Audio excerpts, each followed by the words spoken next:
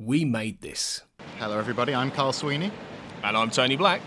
And welcome back to The Discourse, live in London.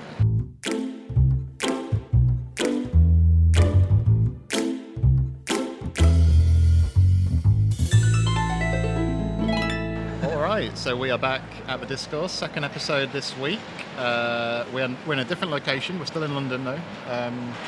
We are here. Tony, tell people where we are. You might hear a fair bit of background noise here, possibly. We've tried to sit in the most remote part of Paddington Station as possible, but you're still going to hear the clattering of things and whatnot. And I had a momentary panic, didn't I, when I thought I found out there's a tube strike and I've got to get to Bakerloo. So, fingers crossed I make it home, guys. But until then, we're gonna see how we get on in it up here. We are. I'm also currently watching two pigeons devouring some leftover sandwiches, it looks like, over Tony's shoulder. Standard. Yeah.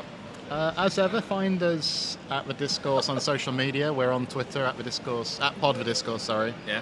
We're contactable via email, contacttthediscourse@gmail.com. Is that right? And yeah, maybe we're on Mastodon, maybe we're not. maybe Twitter's imploded, maybe it hasn't. Time will tell. Yeah, quite right now we're recording this as Elon Musk seems to be determined to sort of destroy Twitter, doesn't he? By most of the staff leaving and stuff. So God knows where we're going to end up. Yeah, we'll be somewhere. Anyway, so the reason we're here is, as we alluded to, I think on the previous episode, we have just been to see the James Bond film Spectre at the Royal Albert Hall with a live orchestra. So we thought we'd decamp here and talk a bit about it. So, Tony, how was it for you? It was good. Yeah, we've been looking forward to this for a while, obviously, haven't we? We mentioned it a few times on this podcast, and it was great. They're always great. We talked about the Star Wars one a few weeks ago, didn't we? And they're a lot of fun. It was really cool to see the film on a big screen in that venue. I want to know what you think, because this is obviously your first time at the Royal Albert Hall doing this. So, before I talk more, what did you think? Well, I had a great time. Firstly, I thought it was a fantastic afternoon. I think it is an appreciably different experience, isn't it, to watching the film even on a big screen in any other setting, really. What I found is that at the start you're very conscious of the orchestra, and you're sort of switching between watching the musicians and watching the screen. Yeah. And you just have a heightened sense of awareness of when the musicians are coming in, when they're not coming in, when there's a bit of silence from the orchestra. And then, I don't know about how you felt, but I feel like after a while you kind of get accustomed to it, and I found myself watching the film more continuously, getting into the film a bit more, and almost forgetting about the musicians until something really swells up, like they played a Bond theme or something really notable like that. But it's a fantastic experience, and it's subtly different, isn't it? Because they obviously don't have the exact range of instrumentation all the time. Well, I think we talked about that in relation to the Mexico City stuff, didn't we? But maybe they did something slightly different there. So it's kind of like a subtly different way to watch the film, isn't it? Yeah. And it's kind of fascinating in that regard. Well, I said to you as well, obviously, having gone to see Star Wars, where it is more traditional orchestra, violin, all those sections, you get, for those kind of films, a replicated experience, I guess. Whereas with this, it really stood out as being, as you say, different. It was like, it wasn't a different movie at all, but it was like the experience is very different from watching it just as it was scored for the film. And that made it quite special, actually, in a way that you won't get very many other places. There are certain instruments that just come out a little bit more, certain, little flourishes that almost get drowned out by some of maybe the electronica in that score, some of what Thomas Newman does. If anything, it sounded a little bit more alive. And I suppose that, in a way, that's obvious because it's an orchestra, but at the same time, it felt, it was unusual. It was unusual listening to it live, this kind of score. Yeah, and it isn't just the facsimile of watching the film, like we say, on Blu-ray or something, or at home on streaming.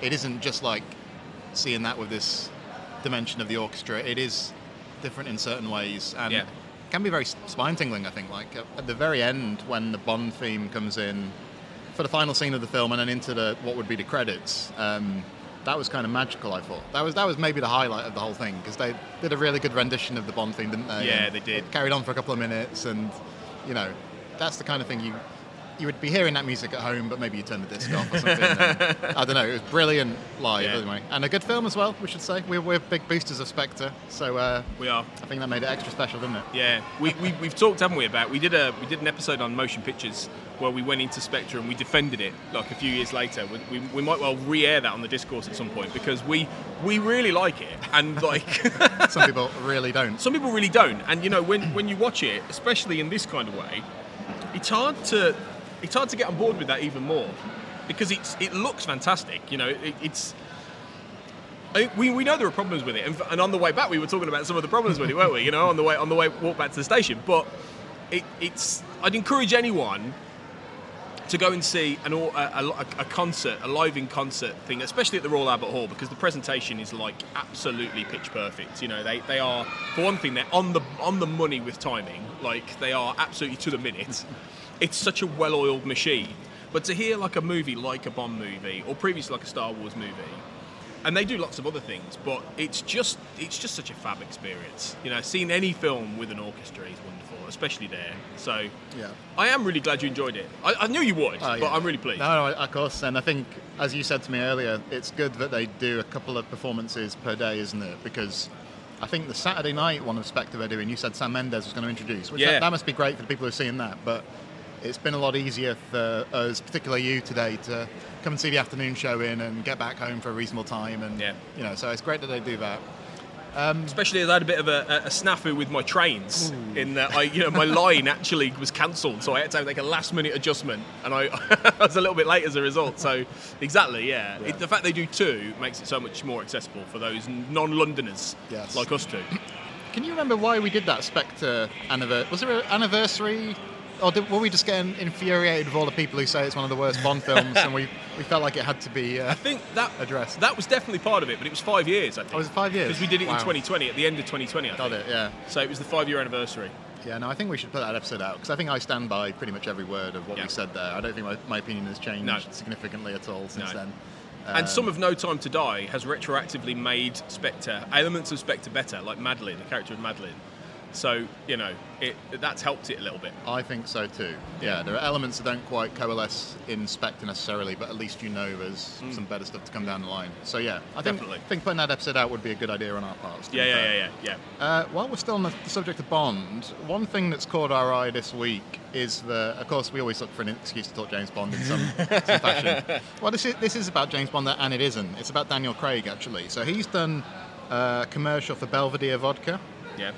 Directed by Taika Waititi, and it's fascinating, isn't it? Because I think Craig, he always was quite canny, I think, when he was playing Bond, to do a few different things, wasn't he? Like he did The Girl with the Dragon Tattoo, he did things like Logan Lucky for Soderbergh, where he's playing like a southern hillbilly. He was really good in that. It's good fun. Hasn't he got like bleached blonde hair?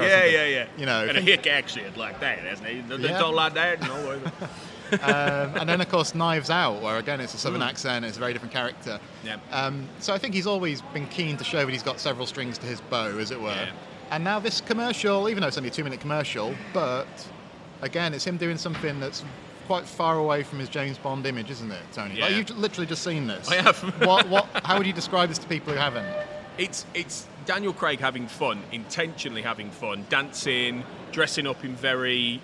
I don't know how you describe his clothing. Not James Bond at all. No. Very, very chilled out and relaxed and cool, in a different way to Bond. But yet at the same time, he has that level of swagger and presence and, you know, mock seriousness that he does. You know, that pout all the way through, and he's dancing to like, you know, our urban sort of music, and it's great. I mean, it's very fun. He immediately, you know who I thought of? And I thought would have been in that commercial in a different time. Hugh Jackman.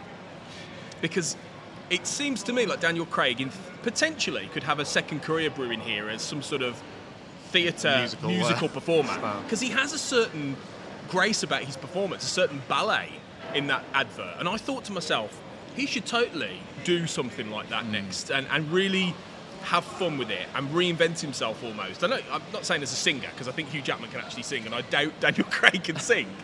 But I think in theory, he has got the world at his feet now, because he's a household name. He's liked by a lot of people, and he left Bond on pretty much a height. So I think he could... Which is fairly unusual. It is. We should say. It is. And I think he could turn his hand to anything. And I think that was a good example of what he could do. I think so too. I think it's fascinating to see him embody a very different kind of masculinity to what you would see in Bond as well. Yeah. I think he's got a lot of range. I think it's good for him as well that we've mentioned Knives Out. He's soon to be seen in Glass Onion, and of course, it feels to me like, you know, that could be a series that goes on for quite a while. So like almost a second signature character for him. Definitely. And I'm sure he's going to turn his hand to lots of other things too. Hasn't he played like Hamlet on stage and stuff like that? Has he? Or some big roles in theatre, I think. You know, I could see him doing that. Yeah. People would flock to. I'd go and watch him. Sure, yeah, I would. And absolutely. I think of all the Bond actors, kind of the post-Bond career is always interesting, isn't it? So. You know, someone should write a book about it one day, but Sean Connery had a very interesting post. It's a great idea. Nobody's done that. But his career went in some very interesting directions. Brosnan, to a certain extent. Not so much Lazenby. I don't know. Yeah. Dalton, I think, has shown himself to be a very credible actor. Seen him in The Crown recently, Indeed. Of course, as Peter Townsend. There was a funny moment, actually, I forgot, I didn't mention it in the other episode, but we briefly mentioned Dalton. But there was a point where he's lined up in front of, like, Princess Margaret, and, like, he's lined up by lots of older men, and, like, they're all, like, little old men with no hair, and they're little bald, and then Dalton's there, and my wife went, little old man, James Bond. Well, there you go. Because he towers above them. Like, and they still have that presence, don't they? Well, even after Bond. I think that was why it was good casting in that episode of The Crown. Actually, was that he had a bit of flash to him, or a bit of swagger to him, charisma, whatever however you want to put it. But that really worked in that context of here is Princess Margaret's the one who got away. Almost. Yeah. But no, I think Craig. I'm sure his career will be very different to all of theirs, but I think he is as well set up as any of them, even Connery, for having a really strong post-Bond career, isn't he? I think he could end up with the best one, actually, because I think he is going to be the first one, I think, to have a critical success, but also not hate the fact that he was known for Bond, because I think he left in such good terms with them and with such a great relationship with Barbara Broccoli particularly, I think. And I think he'll have a lot of fondness for that. I don't think he'll always want to talk about it or be involved in it, but I think he'll have a real fondness for it in a way that certainly Connery didn't. No. And Connery was the only one who had the biggest successful career of any of them, albeit not all of his movies being brilliant, as I've talked about before in the podcast, but obviously he had that massive success post-Bond. Craig probably won't quite have that in the same way as Connery, but I think he'll have more critically successful projects, like Knives Out, Glass Onion, etc.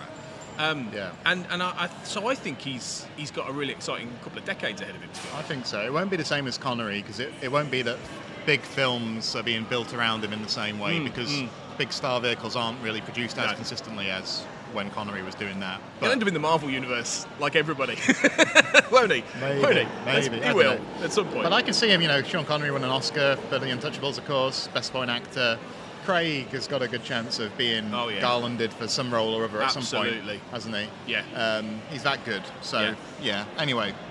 Well, go and watch that advert. It's a lot of fun, guys, if you haven't seen it. It is, yeah. I think it was good fun. It's a couple of minutes long. It's Taika Waititi appears in it as well. And, just very fun, I think, to see, Craig, like I say, embodying a very different form of masculinity to what you associate him with. And speaking of Waititi, better directed than Thor, Love and Thunder.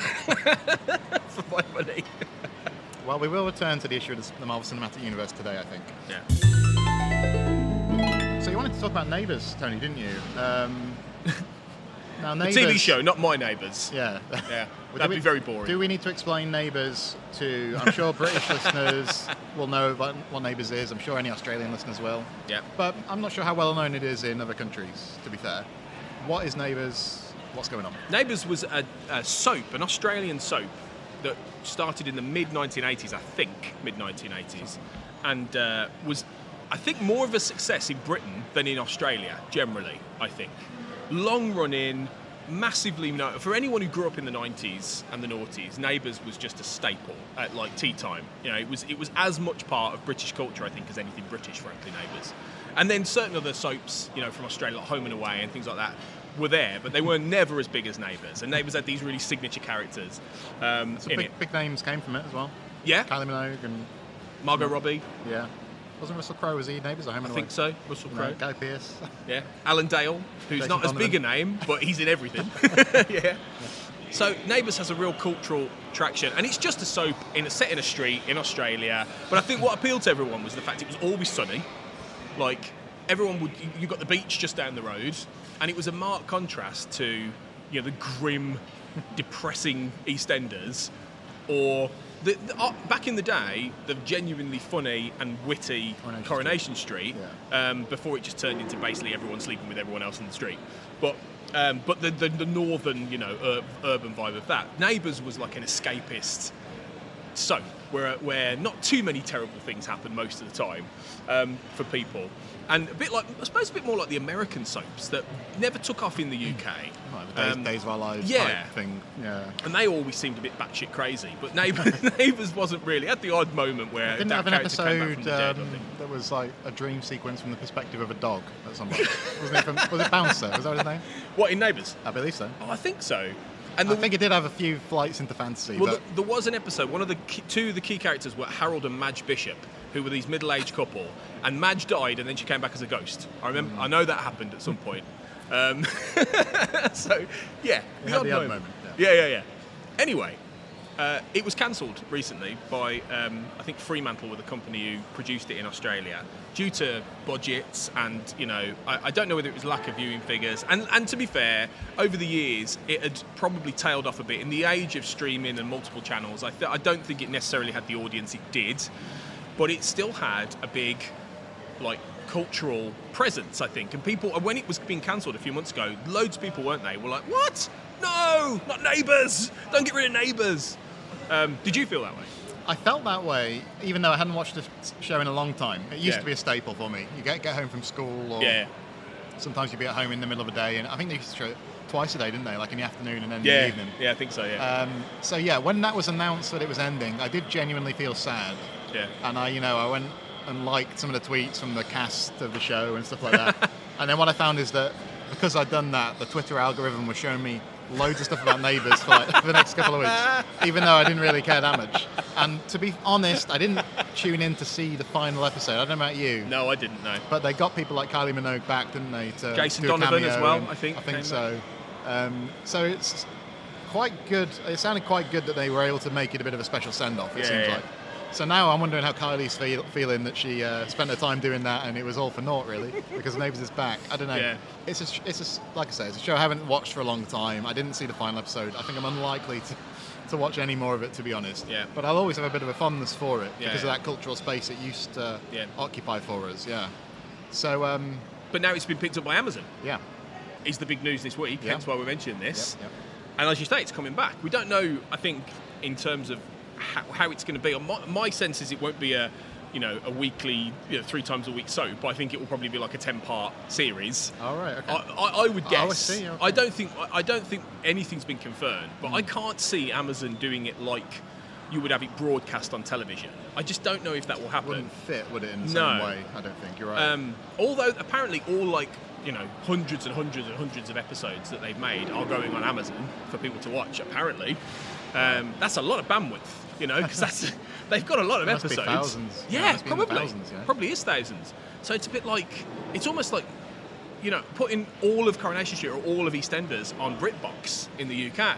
And they have choice episodes, certainly of Corrie, because I've watched a few of them. And that's why I say, actually, when you watch some of the stuff from the 70s, it's really good. I remember watching some of those. This is really witty and interesting and stuff. It's such a contrast to today. You're talking about the era of Ina Sharples and all those kind of characters, yeah. Hilda Ogden and all these people. Yeah. With really great comic actors playing these parts. And so, but Neighbours, I think, are bringing back some of the key people who were in the show, like characters like Paul Robinson, who's the big evil character in it, and Carl Kennedy and Toady, who's the big... Did you see how he swore on BBC Breakfast the other day? Did he call it Chateau Shithole? Yeah, or he called his house ranch or whatever he's on. Shadow Shithole, there. So I love it. Oh, but yeah, so it's going to be interesting. This is what's interesting about this is that it's an example of a streaming service picking something up that I don't necessarily think is going to be something that is hugely popular everywhere, but they've obviously seen the reaction to Neighbours. They've seen, I think, the replay value here, and I think they've thought there's a catalogue we could have that people will dip into randomly, potentially, go back and watch certain episodes, as well as the new stuff. And that nostalgia factor that and possibly an example of how they're aware they don't have a ton of franchises or series that have a real historical traction like some of the other streamers have, like Disney Plus, say. So is this an example of them trying to find these areas that they will see people come back and dip into and maybe even subscribe for, you know? I just wonder how active that Neighbours fan base is, because like you said, there obviously is a fan base and there was a lot of activity around that announcement of the original cancellation. But how much of that was people who were still watching the show at all regularly? I don't know. And how many are going to come back beyond 1 or 2 episodes of this new run that's going to come at some point? That's just an intangible for me, but it must make economic sense for them to be doing this at all. So presumably there is a substantial enough fan base to make it warranted.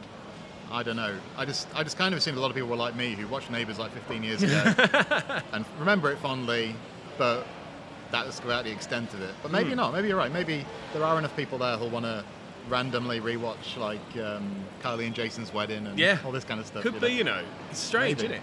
And maybe it won't cost a ton to make either. Maybe it won't be super expensive for them. I think that's true. And they can, you know, if they film it in roughly the same style, which is what would be interesting to see how they do that, you know, however many episodes, etc. Yeah. It's just interesting, taking a cancelled soap, and doing it on a streamer. That is a first, and as far as I can remember. And it'll be interesting to see if ever you get some of these other quite well-known soap operas fade away, or due to budgets and on the changing nature of linear terrestrial television. You know, what happens one day if EastEnders genuinely becomes something that the BBC One can't justify keeping on? What happens to it? Does it go to BBC Three? Does it go to iPlayer? Or does it get picked up by somebody else? It's a very interesting precedent, I think. I think you're right. I think it's more interesting actually than I'd realised when you brought it up. The fact that it is sort of migrating to a very different home in a way. Yeah, one to keep an eye on, I think. Yeah. I'll be interested to watch I've not watched Neighbours in years, but I will watch the new one on Amazon just to see what it's like. Yeah. So that's it. That's the genius of it. That's maybe why they're doing it, because people will come back and check it out. It's whether you stay tuned for episode 2 and 3, isn't it? That's the key. Well, if Toadie starts swearing, then yeah. Yeah. So.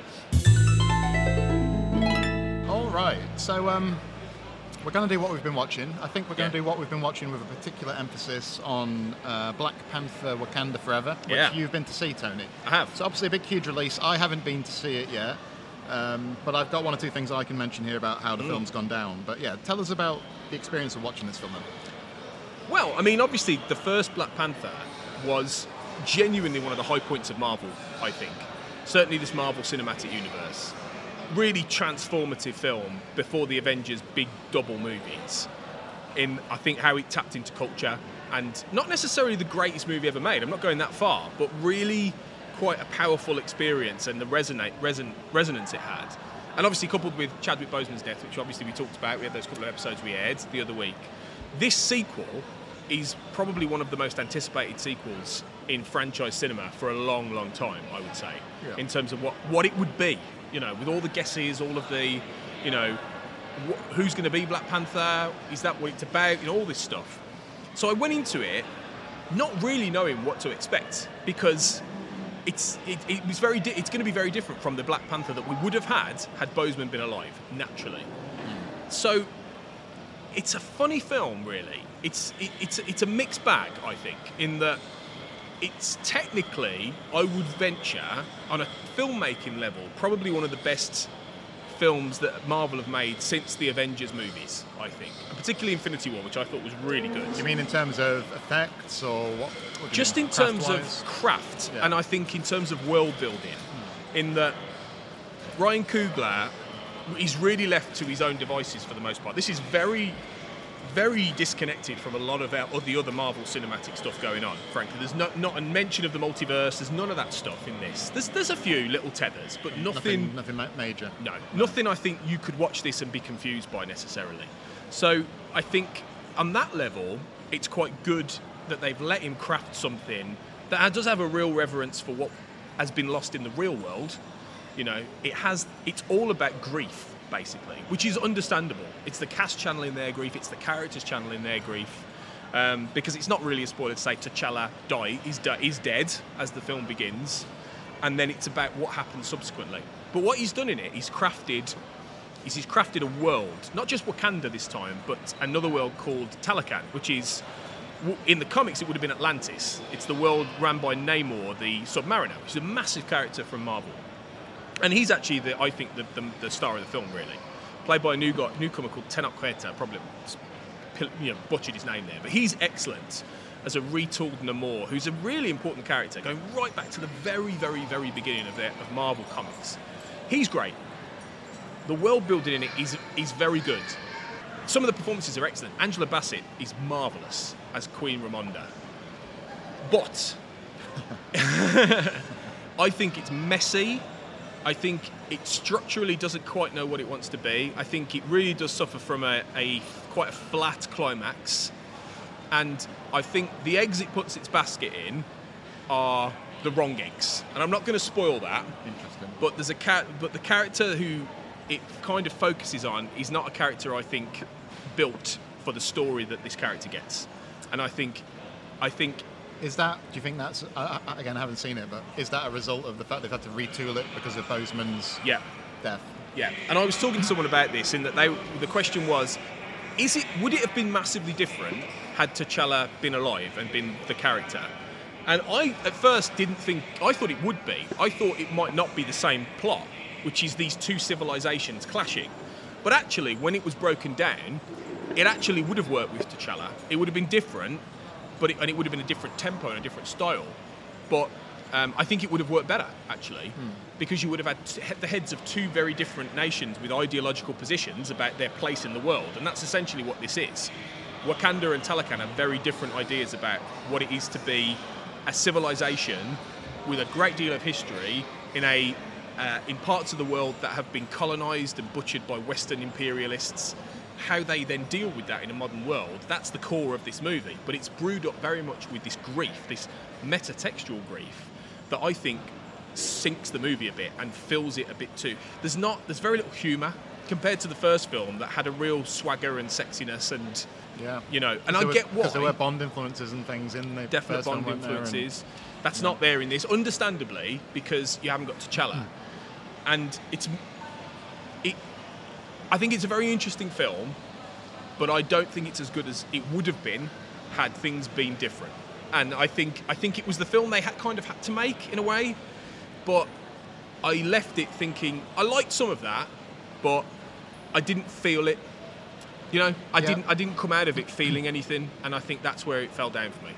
That's interesting. I think some of the things you've said seem to have been echoed by some of the critics who've reviewed the film. So it seems to have had a pretty favourable critical reaction overall.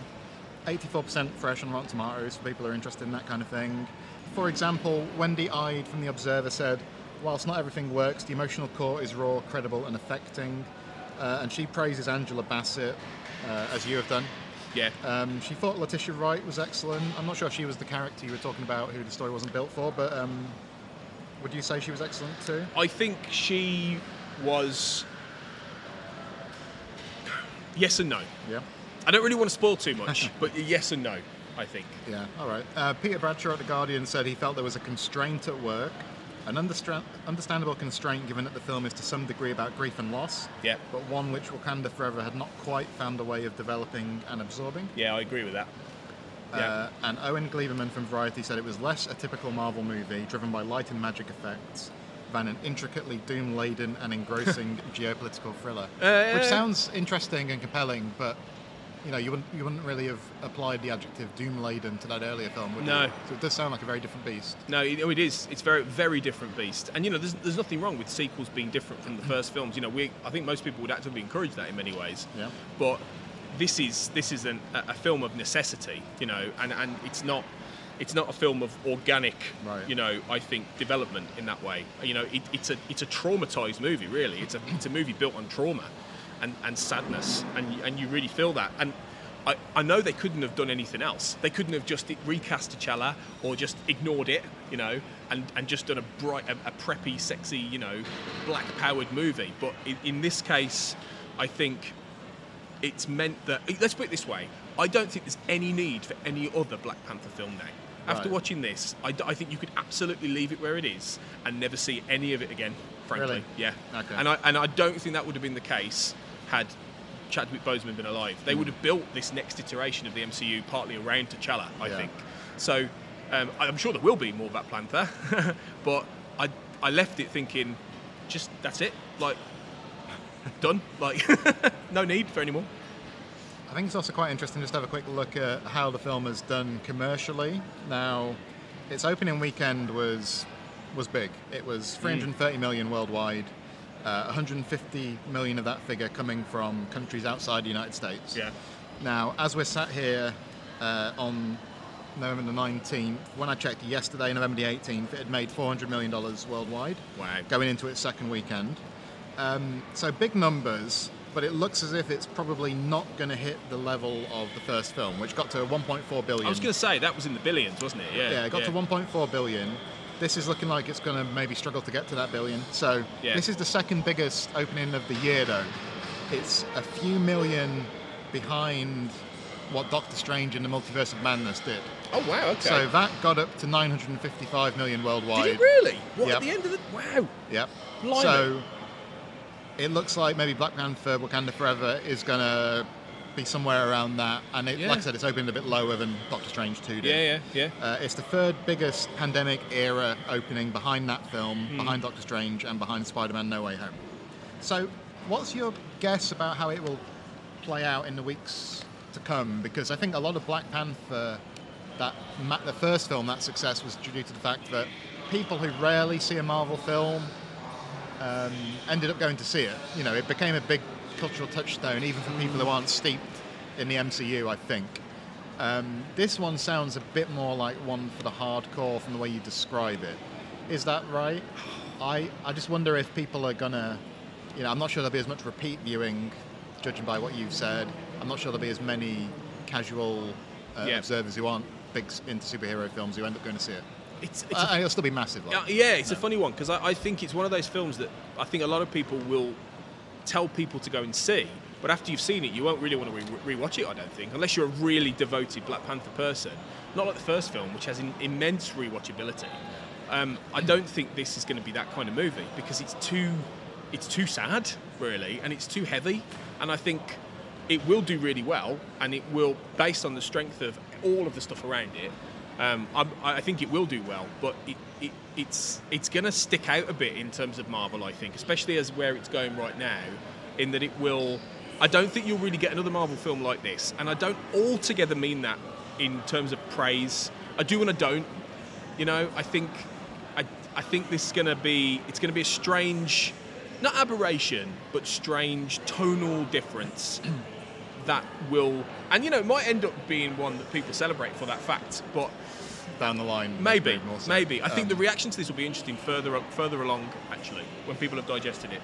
But I don't doubt it'll do well, and I don't doubt they will try and find a way to keep the characters going. I did notice for the few critics and bloggers and people, there are a few people who seem to be using variations on the phrase, "I need to let this film sit with me," which sometimes is not a good sign when people are saying that. Sometimes it means that there's something unsatisfying about it that people haven't quite found a way to articulate. Yeah. And I wonder what that means for word of mouth, in the sense that if somebody says to you, "I saw such and such a film, I don't quite know what to make of it yet," it doesn't necessarily send you running to buy a ticket. So I think it'll be an interesting one to see how it does. I just don't think it'll have the same kind of legs as that first film, because I think that was kind of lightning in a bottle in a certain way, wasn't it? 100%, yeah. 100%. I can do a quick what I've been watching this week. I mean, the honest answer is what I've been watching is The Crown. Because we watched 10 hours of that, as we talked about last time. Yeah. But I have found time to watch the first episode of a new series called The English. Oh, yeah, I'm really looking forward to this. So this is being broadcast on BBC Two. I think all the episodes are available already on iPlayer, but it's being broadcast weekly for people who prefer that model. And I think it may be being shown on Amazon Prime elsewhere, depending on where you are. I think that's what I heard. So it's a Western. Stars Emily Blunt and an actor who I think I might getting his name wrong here, but I think it's an actor I wasn't familiar with called, I think his name's Chask Spencer or something like that. Something like that. He plays the other lead role. And then there are some other notable actors in it too, like Toby Jones and Kieran Hines, who people might have seen in Kenneth Branagh's film Belfast not too long ago. King Beyond the Wall in Game of Thrones. Yeah. As well, among many other things. So this is an interesting one because it starts with quite a sappy or almost treacly scene that's set after the end of the main action, with Emily Blunt sort of narrating and things. And it made me think, okay, maybe we're in for quite a measured, stately Western here that's a bit more old-fashioned in a certain sense. And then you get into the story, which is about revenge and all of this. And actually it's very spaghetti Western inflected, and it has quite brutal and surprising sometimes violence. Surprising in terms of who the violence gets visited upon. And it seems actually to be much more along that line in terms of the kind of Western that it is. So I think it's shaping up to be an intriguing spin. I mean, I quite like Westerns anyway, and this seems like an interesting revisionist one. So it sort of brings together Emily Blunt's character, who she's kind of an English lady, I can't remember her character's name, but she's lady is her title. She's quite well to do. And then the guy, he's kind of he's from the Pawnee Native American tribe, and he served in the United States Army, and he thinks now he's entitled to some land. So he's kind of they both got their own goals that they're following. I won't say too much in case people want to go and see it, because it kind of reveals itself during the course of this first episode. He's more of kind of the enigmatic Clint Eastwood sort of man with no name type hero. So it's quite interesting to see a Native American character or an indigenous American character shown in that light. So I'm really looking forward to this, and I've spoken to one or two people who've seen the whole thing already and say that it kind of ramps up and gets better and better as it goes along. So I'm thinking this is going to be an intriguing one. I think by the next time we sit down to do some discourse recordings, I might well have seen it all, and maybe I can sort of talk about how it ends. No, that's good. Shaping up to be good, yeah. You're intending to watch this as well? I am. It's on my radar, yeah. It looks really good. I've heard a really good thing. It had an incredible review, I think, in one of the newspapers. They called it a masterpiece. I think it might be The Guardian. I think they got 5 stars, didn't it? Yeah. And it's by Hugo Blick, and he's a really interesting sort of TV filmmaker, really. He did things like Marion and Jeff back in the day, like the comedy with Rob Brydon, and Operation Good Guys in the 90s, which was just bizarre, slightly ahead of its time stuff. But then he's gone on to do dramas throughout in very different genres throughout the last 20 years. He's one of those names that's actually, he should be better known than he is, I think, Hugo Blick, as a writer director. So I'm very, very interested. I'm looking forward to it. Yeah, no, like I said, I've enjoyed the first episode very much. Like you said, the reviews have been good. Yeah. People I've spoken to have seen it, sing its praises, and we're like that thing we were talking about with word of mouth. People who are kind of bringing it up unprompted. Have you seen this? And make sure you watch it if you haven't, which is always a good sign. Yeah. So we'll maybe talk more about this at another point. Good plan. But yeah, I think, well, Tony, you need to get the tube. I do. Let's hope there's no strikes. I'm actually staying overnight in London tonight, so I'm a bit easier on time. But yeah, we're going to wrap up here. We'll be back fairly soon, I think, won't we? We might put that Spectre episode out, like we mentioned, potentially. Fairly soon. And then we'll be back with new discourse before too long, We're never too far away from a new discourse episode, are we? That's true. We're committed to releasing as many episodes as we possibly can. Yeah. We're going to talk about the World Cup soon, aren't we, as well? We're going to talk about the World Cup, which I think will be underway, won't it, by the time people are hearing this? Yeah. Hopefully England will still be in it by the time people are hearing this. I'm sure they will. Touching wood as I speak. Yeah, we think there's a lot to talk about there in terms of not just the sport, but all politics surrounding it and media coverage of it as well, don't we? So we're going to do that fairly soon. But yeah, we hope you've enjoyed the discourse this week live from London, listeners. We might do another live recording at some point down the line, in-person recording, let's say. But yeah, we're going to say goodbye for now. So take care, everybody, and we'll speak to you again soon. Yeah, see you soon, guys. Take care. Bye-bye. Hello, and this is Frame to Frame, part of the We Made This podcast network. We are a podcast that take two seemingly unconnected films and slam them together with the most obscure theme that we can find. I'm Andy Williams. And I'm Sean Wilson. And every Wednesday, you'll be able to find out a little bit more about the different themes and different films that we look into. You can hear moments such as this.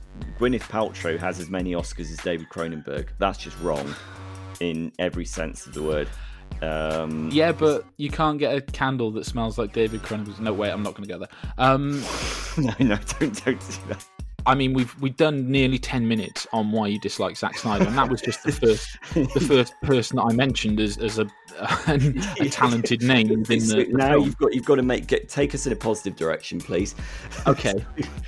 Jared Butler is the lead of this film. Oh, that's not a good start. That's really not a good start at all. Keep going. I just want to say, I really love your philosophy about no matter how good or bad a movie is, there's a lot of effort that goes into it. I really like that philosophy because I find myself grappling with that. It's kind of like it's really easy to tear something down because the finished product that comes out in the cinema or on streaming is nominally bad, but it has actually had a fair amount of effort that went into it, regardless of how that's planned. Be sure to check your podcast app of choice every Wednesday to find new episodes. You'll be able to like, subscribe, and find us on social media at Frame to Frame Pod.